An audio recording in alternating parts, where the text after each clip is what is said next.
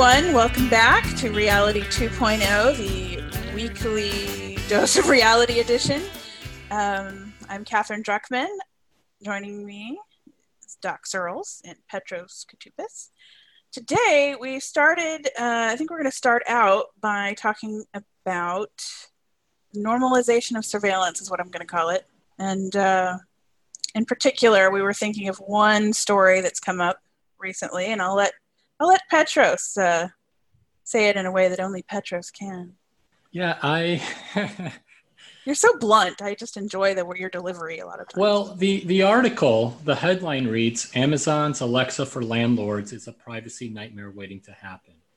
And as I'm skimming through the article, I'm just baffled. Why? Why is this even a thing? I mean, what purpose does it serve? Yeah, well, I think there's an interesting thing that happens at a certain point.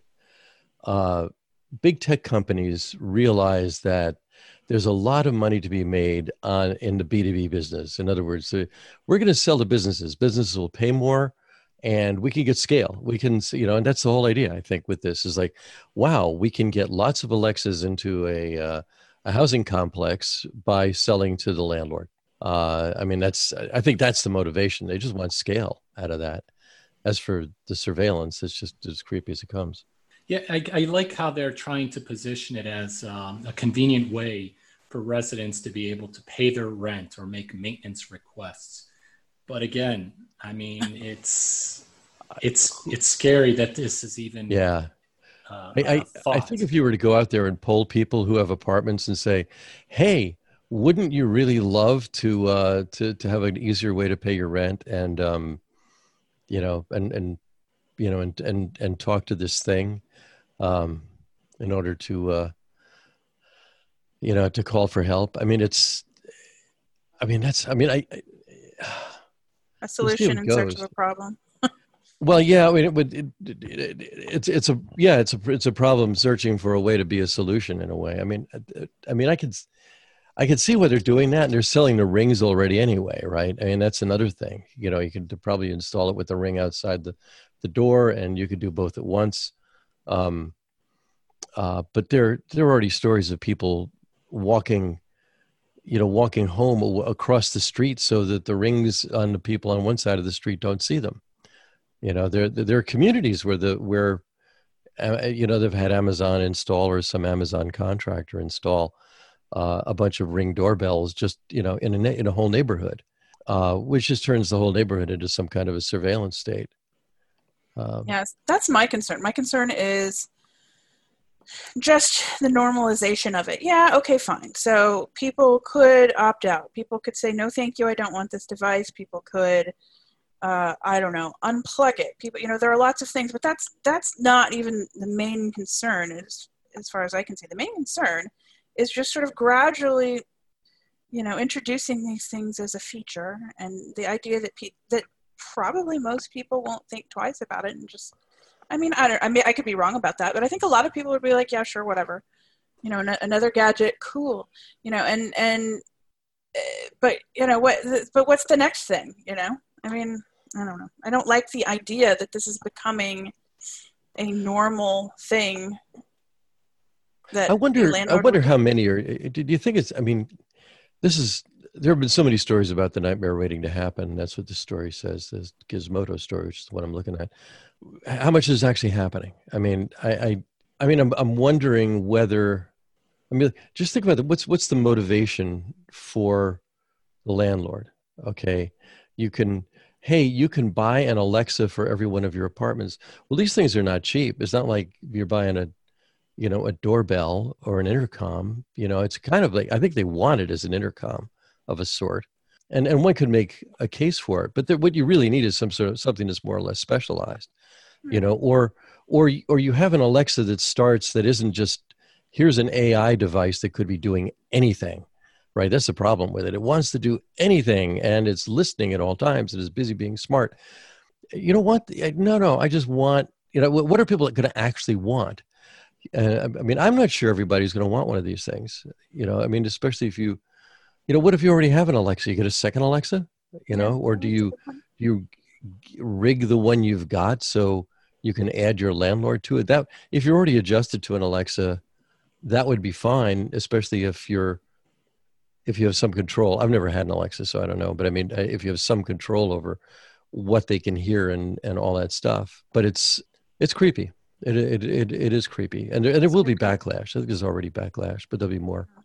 So I think it's probably useful to go through like what the capability is for anybody who isn't completely clued into what we're talking about. So one of the features that an Amazon Echo has is this drop-in feature. So basically what that means is anybody who has access to drop in, meaning an approved contact, or if the landlord signs into their own account and then supplies the device, then you can drop in, meaning you take, for example, you would have an Alexa app and you would say, tenant number 1, drop in, and there you have a microphone and it's on and you're listening in. A drop-in does not require the person in the room with the device to accept a call. You literally just turn on the microphone and there you are, and you have a two-way communication instantly. So there's that. Yes, are there ways around it if a tenant did not consent to this? Yeah, probably, but it's still a concern. And the other concern, is that, are we talking about a small device with a microphone, or are we talking about a device with a microphone and a camera? Several of the Echo models have cameras, don't they? I don't know. I mean, the Echo Show has one, and I think there's this one. I don't even know if they still have it. There's this one that helps you buy clothes. I don't know. It has a camera. Yeah, it's a thing. Anyway, but I mean, there are a lot of things to be concerned about here. So where do you begin, right? And I don't necessarily think that just because people don't want it or don't actively seek out the device, if it's being provided and especially if it's no additional cost to the tenant, I wonder how many people would just be sort of accepting and indifferent. I don't know. I mean, there's, we'll find out, I suppose, if this thing takes off, but it is a thing. I think it's the next step after what you described, with entire communities installing Ring doorbells. Okay, great. So now we have total surveillance coverage of the outside of the neighborhood. Well, great. Now we have total surveillance coverage of the inside too. Yeah, I don't know. I think it's actually a character flaw inside of Amazon and I think every company has some, but they're way too comfortable with something that can too easily become surveillance, and the fact that they're big in the advertising business, and they're big in the creepy end of the advertising business now, and they don't need to be. They really don't. I mean, they get thousands of dollars from us every year anyway. Even the less wealthy among us spend a lot of money, I think, on the average, at least in the developed countries, on Amazon. It's too easy. It's too much of an easy way to buy. And especially now, I mean, how many people are just buying constantly on Amazon? And I mean, when you've already eaten so much of retail, why add the surveillance? You've got plenty of information about people who are your customers that you can use to help inform them to become, better customers, which I'm not even sure they do that very well. They make a lot of errors there. Hey, you bought 2 books on math. Here are 10 other books on math. Okay, well, I got them for my grandkid. I don't want to hear about it anymore. But they don't know that. I mean, a lot of the intelligence isn't all that bright, really. And but why but I still think it's a character flaw. I think there's something really tin-eared and tin-hearted about that. And I don't think it's because Jeff Bezos is a tin-hearted guy. I just think that it's a low priority for him, or a low priority for them, or a relatively low priority for them. There's this kind of law in tech that says what can be done will be done until you figure out what's wrong with it. And I think that's what's going on here. They're doing a bunch of stuff that's actually wrong, and there's going to be a backlash. I don't know.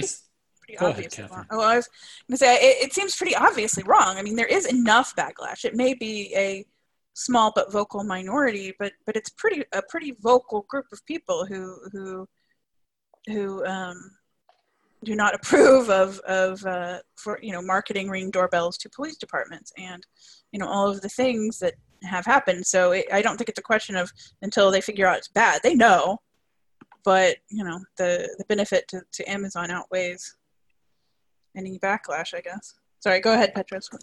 No, what I was going to say was I see it as sort of an attempt by Amazon to just discover new markets, find another use for a device that maybe they can't expand upon anymore. And maybe this is one such attempt.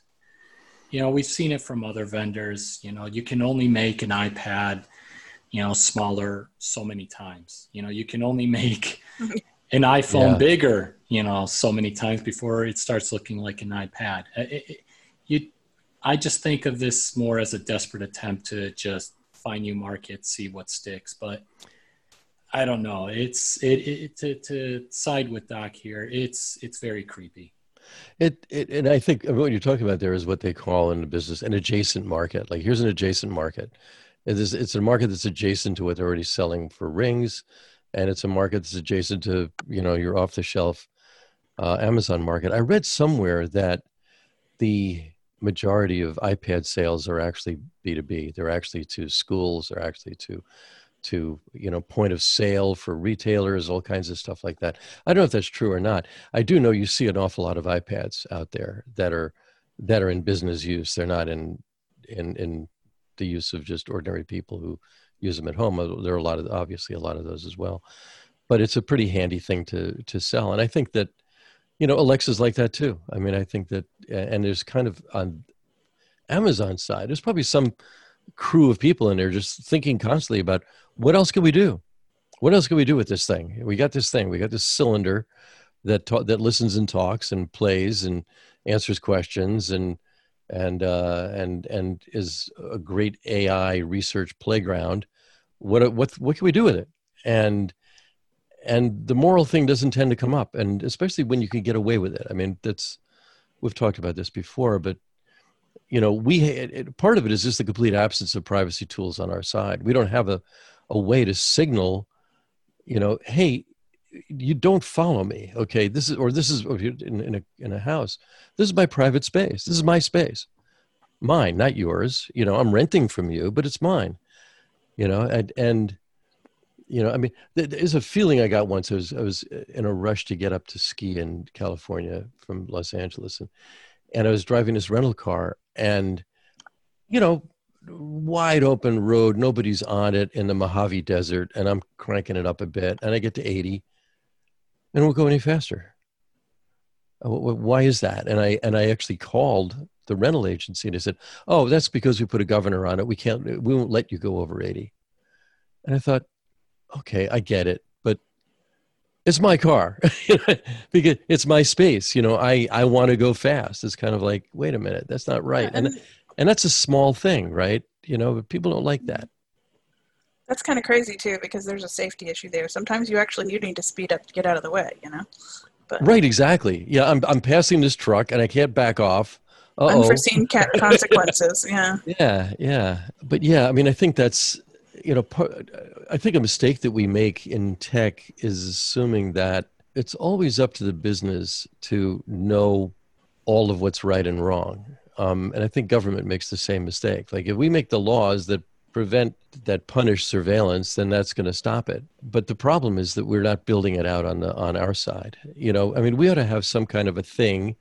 I don't know, maybe it's like a SIM chip or a micro SD or something like that would have a slot on the side of an Echo or an Alexa or the Apple One and any of the others that that have a home potty thing, whatever they're all called.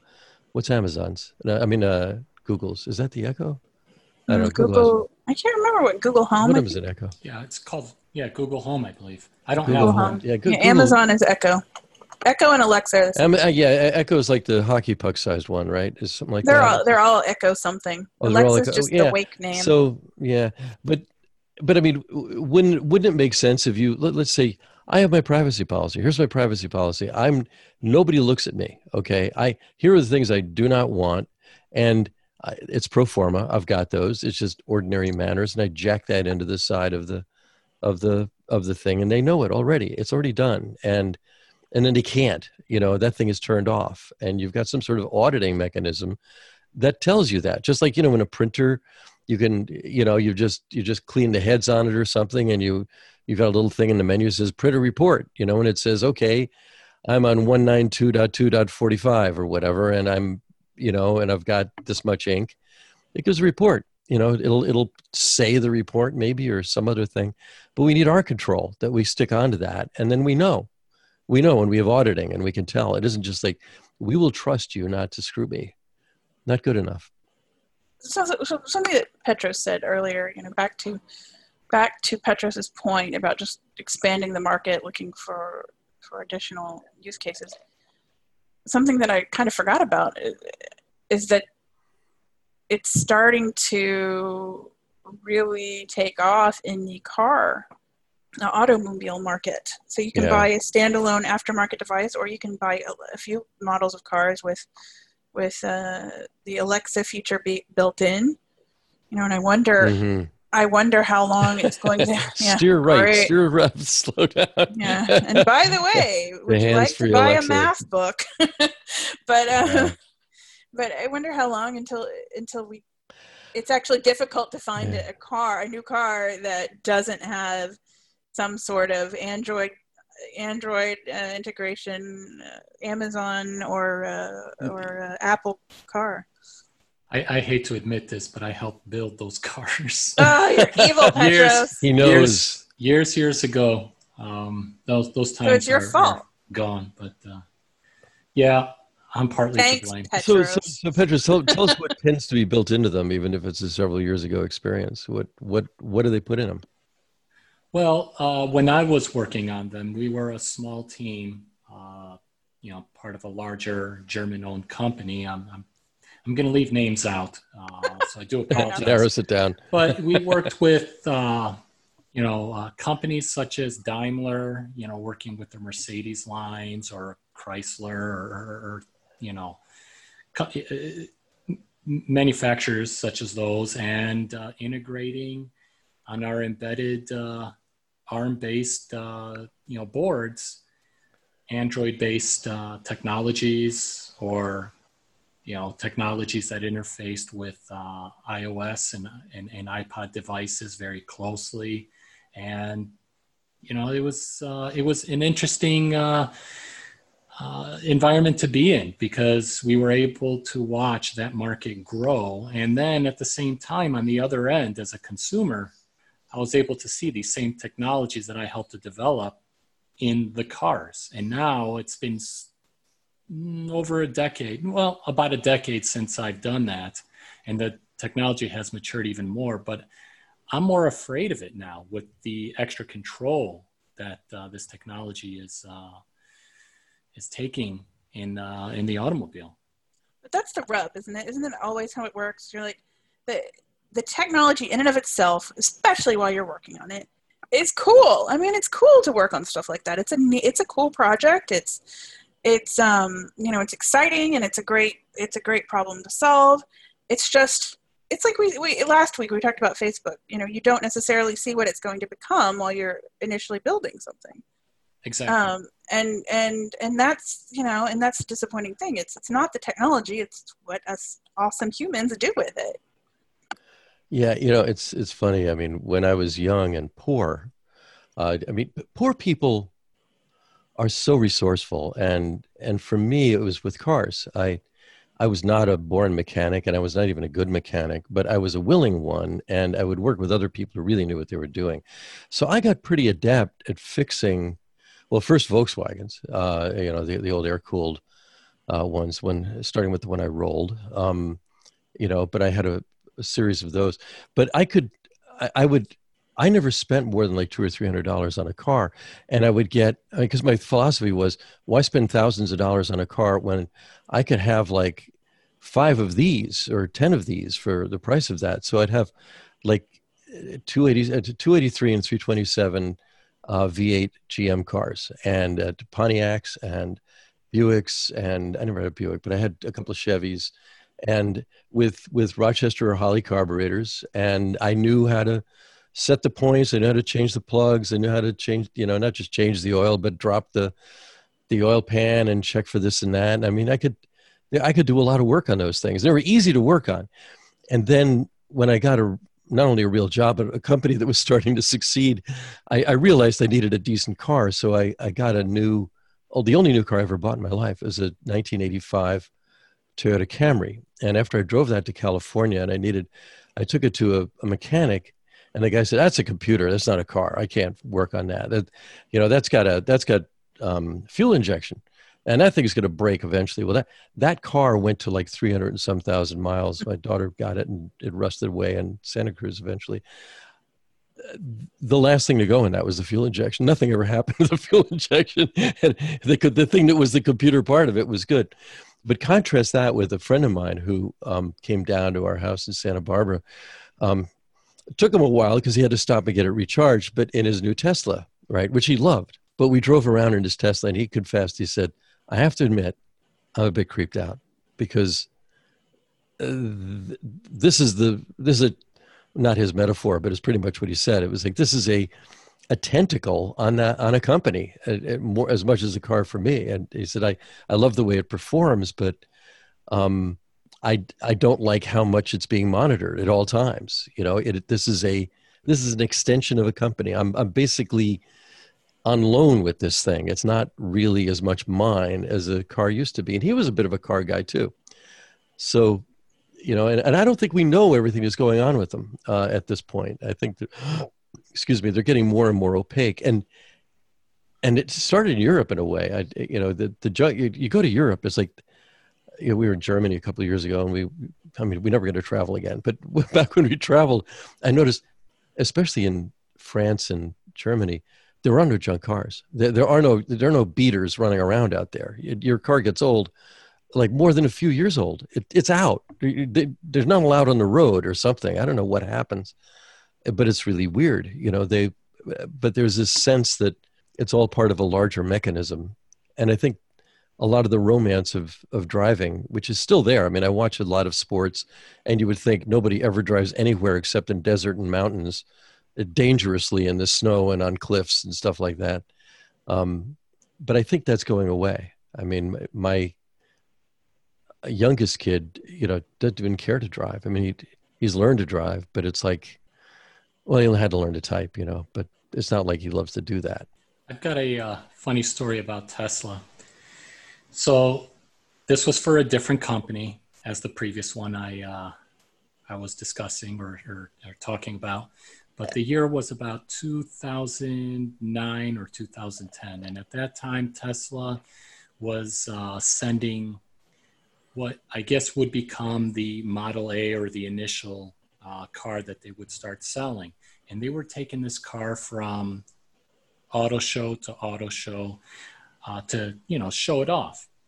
And the company that I was working for was a small family-owned engineering shop. And they struck a deal with Tesla to provide the LCD panels that are used for the dash and the center console.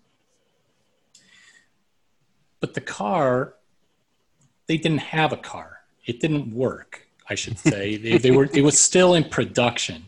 Yeah. So what they were doing is they took a Mac Mini, they wiped the Mac OS from it, installed Windows XP, and then wrote an application that simulated the odometer and among other features and functions in the car.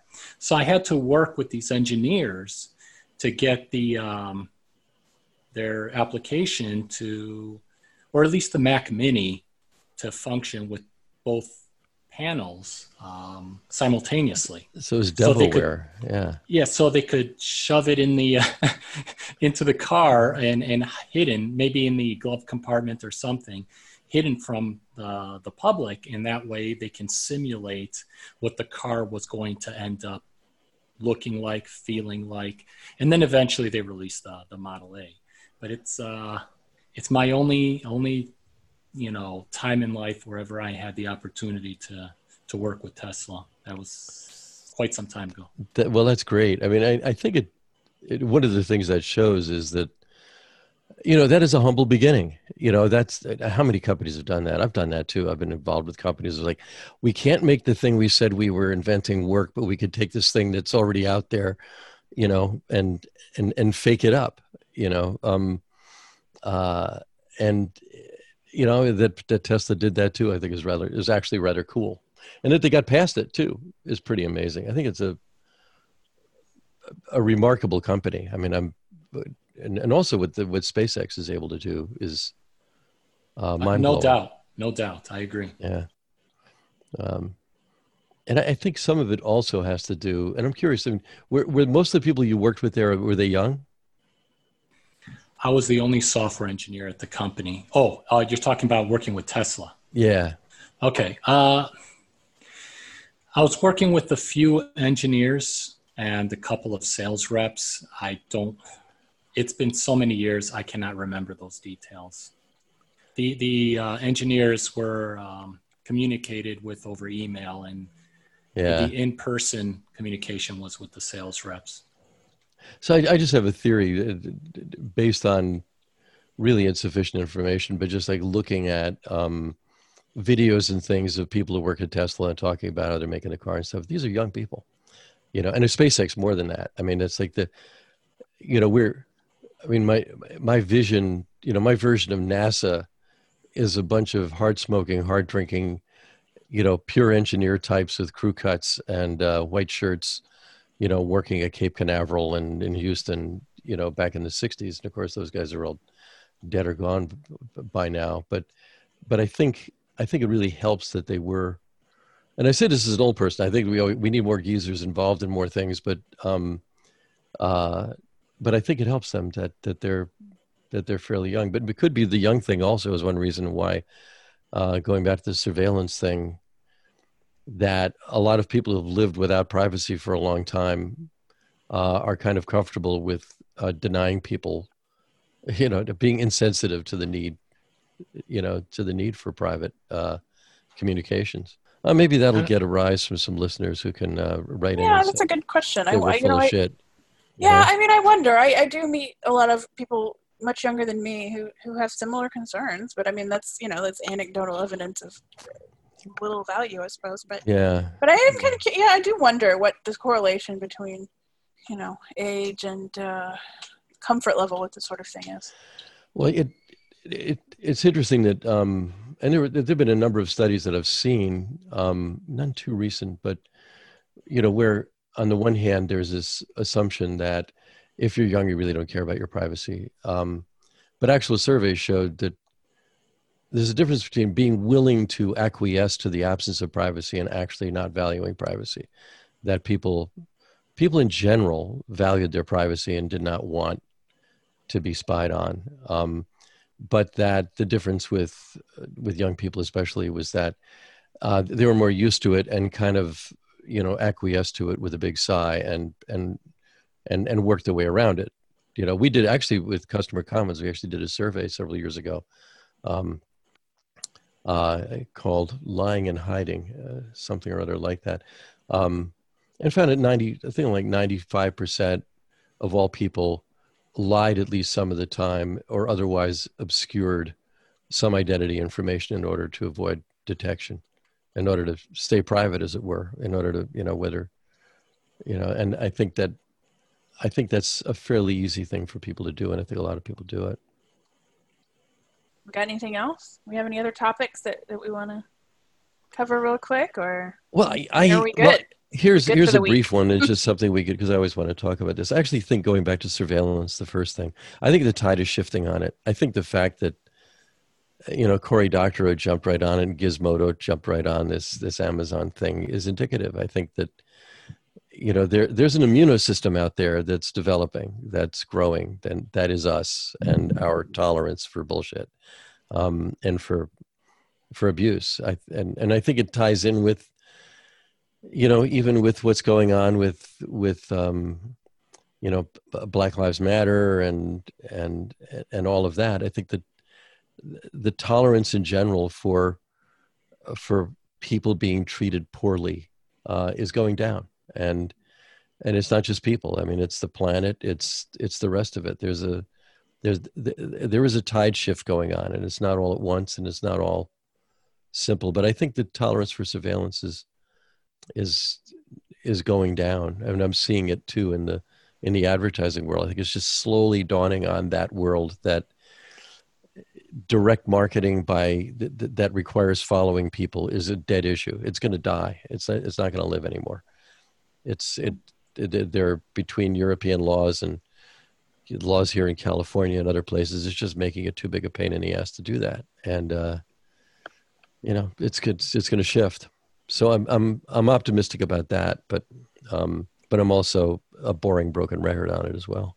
Yeah, well, I hope so. And I think so. We have one of our favorite frequent contributors, Kyle Rankin, has said in the past on the podcast, he thinks a couple of things that really clue people into privacy risk are health data and political issues, manipulating one's political views. And I think in this case, maybe, the current political climate and the current pandemic, I think, may actually alert people to privacy issues, where they weren't previously concerned.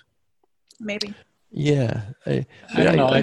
I think I still feel like, there's still a minority, us included, that are fighting or, vocalizing our opinions against this. I know you're optimistic, Doc, but the pessimist in me, it still thinks there's still a long ways to go. Yeah. Well, this is an example of Amara's law, possibly, which is that, but that's where we overestimate in the short term and underestimate in the long. I co-wrote the Clue Train Manifesto back in 1999, and it was 21 years ago, and there was a whole lot of stuff that I expected to happen then. That has either never happened or has happened in a terrible way. Hadn't counted on the surveillance thing. And when I started, some of the projects I'm involved with, it's taken a long time. And people come along all the time and say, yeah, we're ready for that now. And I'm thinking, yeah, I hope so. But we've been ready a number of times before, Or your next edition may have to change markets or conversations to markets or recorded conversation. Yeah, markets or surveillance. I mean, that's, markets are spying. There was a guy who did a really good parody of Clue Train that substituted markets are money for markets or conversations, which is actually more true.